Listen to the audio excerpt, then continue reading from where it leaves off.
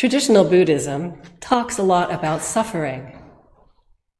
In fact, these days in particular, it's not at all hard to understand and to know with a deep knowing that there is a lot of sorrow in this world, and that we humans are suffering and are the cause of much suffering. But what about joy?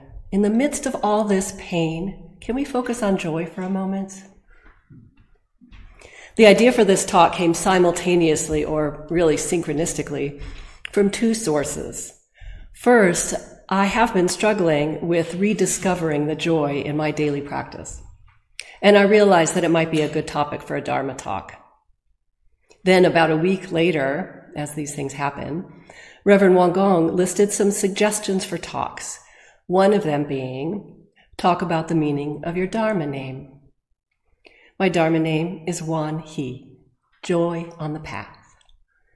More specifically, joy on the journey toward realization of the truth, joy of the beginner's mind, joy of accepting my original true nature. So here I am today, sharing with you some of my thoughts about joy and my Buddhist practice. So what is joy? It is hard to pin down, but is generally thought to be something beyond happiness, beyond general contentment. It involves an element of surprise, something you're not necessarily anticipating. It can be subtle or bold. There are different ways that joy can manifest. There's the joy that comes through our senses. We hear a sublime piece of music and our arms get goosebumps. We read a poem that elicits a feeling of transcendence. We smell the crush of pine needles as we walk in a forest and are lifted up. We look into someone's eyes and see the sparkle. There's also joy that's inwardly born. This type is harder, actually impossible to describe. It seemingly comes out of nowhere, hits us from above or from deep within. It's not dependent on the external world or the conditions we find ourselves in. There seems to be no easy explanation of how or why it arose.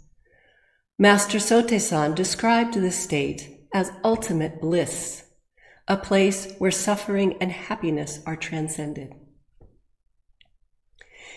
In an article called Joy as a Radical Act, Scott Tusa contrasts everyday happiness that is dependent on conditions with sustainable joy that, with practice, we can all uncover. It may be hidden, but it's available to all of us.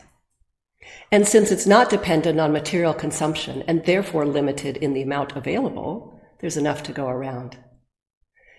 I asked some Dharma buddies to describe their own experiences of joy, and here are some of their responses. Our discriminating, busy mind is suddenly stilled. A door is opened and we see God. It's a personal experience, not something that others would necessarily recognize as eliciting bliss. Joy is both stronger and more fleeting than happiness. My heart bursts out, my whole body and spirit are smiling. It's a beaming of light. When there's someone with me, there is spontaneous, unabashed hugging. No words are needed. The experience of joy takes me completely unawares, without the time to form a judgment. It is just a pure response from my purest self, just as if I had touched a flame or eaten a Scotch bonnet chili pepper. When I received my Dharma name, I was truly experiencing the joy of beginner's mind, of one who has had her eyes open to this new path, this new way of living in the world, and I was so excited and energized. My mind was exploding with joy. But now, after a few years of practice, my beginner's mind has taken a back seat, and I miss it. When I think about wanting to get that feeling back, I can hear an inner voice saying, don't be so shallow. Be content with what you have. You have more than enough. Focusing on your own joy is frivolous. But is it frivolous to focus on joy? In my readings for this talk, the answer to that seems to be simply no. If we are not open to bliss, we might have a tendency to take ourselves too seriously. And when we practice with a kind of grim determination, this is the point at which joy departs. So, we open up to the idea that joy is not only possible, even in the midst of pain, it's a fundamental part of living in this world. Many Buddhists consider joy to be one of the 7 factors of awakening. These 7 factors are accessible to all of us: mindfulness, investigation, energy, joy, tranquility, concentration, and equanimity. Buddhists aim to develop all 7 in order to be free from attachments. Some traditions see these factors as leading to awakening, and others see them as happening at the same time. In either case, joy is an integral part, or even a required part, of becoming awakened. So excellent news, it's okay to talk about joy in the practice. This leads me to the next question. Is it okay to strive for joy? Like all states of mind, joy is transient. We may have only a few seconds to appreciate it, and then it's gone. When we think back about how we felt, we naturally want to get that feeling back again. Yet we know that counting on a particular outcome or feeling can lead to disappointment. There are times when it would be natural to experience joy. For example, we might expect to feel joy when we finish our education after years of hard work. Yet, as we walk on stage to receive our diploma, our minds are busy, thinking, don't trip, don't trip, don't trip. Do I shake hands first or do I get the diploma? And our eyes are scanning the audience for family. Our minds are so busy that there's no room for joy to arise. You can't force joy. So I've concluded, at least for myself, that it's really not okay to strive for joy, to chase it. But what is okay, and what's actually necessary for a well-balanced practice, is to cultivate joy, or cultivate the environment that permits joy to arise. Is it possible to create such an environment in our minds and in our external circumstances? Could we perhaps look at it sideways without a specific outcome in mind? Let's talk about some methods for preparing the ground for joy to grow. First, of course, meditation. Meditation seems to be the answer for so many of our questions about how to live a balanced life. Meditation helps us calm our mind and clear out negative thoughts. By calming our mind and body, slowing our breathing, taking time to pause, we open the way for more positive emotions, such as gratitude and loving kindness. In that article on radical joy, the author encourages us to give space to the painful things during meditation, both physical and emotional. As they arise, just let them be. Don't avoid them, and don't cling to them.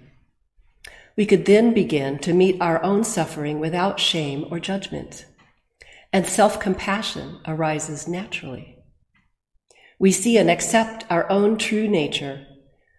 With that acceptance, joy is uncovered. We can then extend that joy out into the world and act with compassion to others. Another way to cultivate joy during our day is noticing our thoughts and emotions. Most of us seem to have a natural negative attentional bias, meaning we selectively attend to the negatives, the problems, the things we need to fix. That might make evolutionary sense when being able to scan for danger or problems was a matter of life or death. But at this point, most of us live pretty safely, and we could stand to tone down that negative attention and dial up some positive attention. Negative attentional bias is really hard habit to break, but I'm determined to spend at least as much time thinking about my accomplishments as I do about my deficits. We'll see how that goes. What are your negative filters? Do you read too much about politics and war, going down that rabbit hole of stories that elicit anger and sorrow and helplessness? Are you harder on yourself than you are on others? Or maybe you hear criticism from someone when in fact something else is going on. In preparing for this talk, I came across a quote. It's important to remember that in addition to the 10,000 sorrows in this world, there are also 10,000 joys. By noticing our thoughts and gently guiding them throughout the day, we're cultivating a more wholesome state of mind. This led me to another idea for cultivating joy: journal writing. Every morning I complete my checklist, marking the things that I did and did not do on the previous day.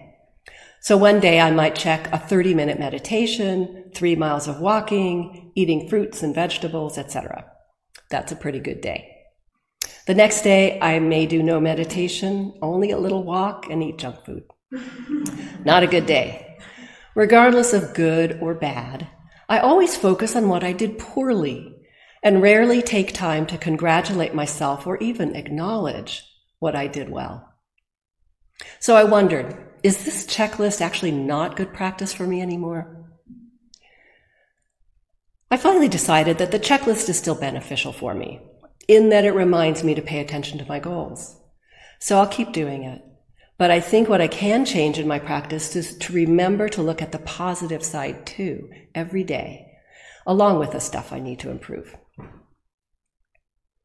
Another way to practice joy is to express our happiness with other people's good fortune. This can be quite difficult, especially if we feel we're in competition with them. So we can start small. We can start noticing when someone gets a promotion or is expecting a child or wins an award. And if it's appropriate, we can give them our best wishes. Why not be happy for them? What harm can it do? After all, there's not a limited amount of joy for us to spread out into the world, right? There are many kinds of joy in this world, so let's find it whenever and wherever we can. In Buddhist practice, joy is usually seen as a profound experience, transcending happiness and sorrow and all dualistic concepts. Yet we experience while we are living in this dusty world. Joy can arise from meditation. It could arise from struggle. It comes naturally from a deep sense of accepting and embracing our original true nature. So whether we feel transcendent when we scruff our feet through the autumn leaves, or when we hear Gregorian chants sung by a boys' choir, or if joy just pops up suddenly with no discernible cause, let's incline our minds to that which brightens our spirit. Let's allow joy.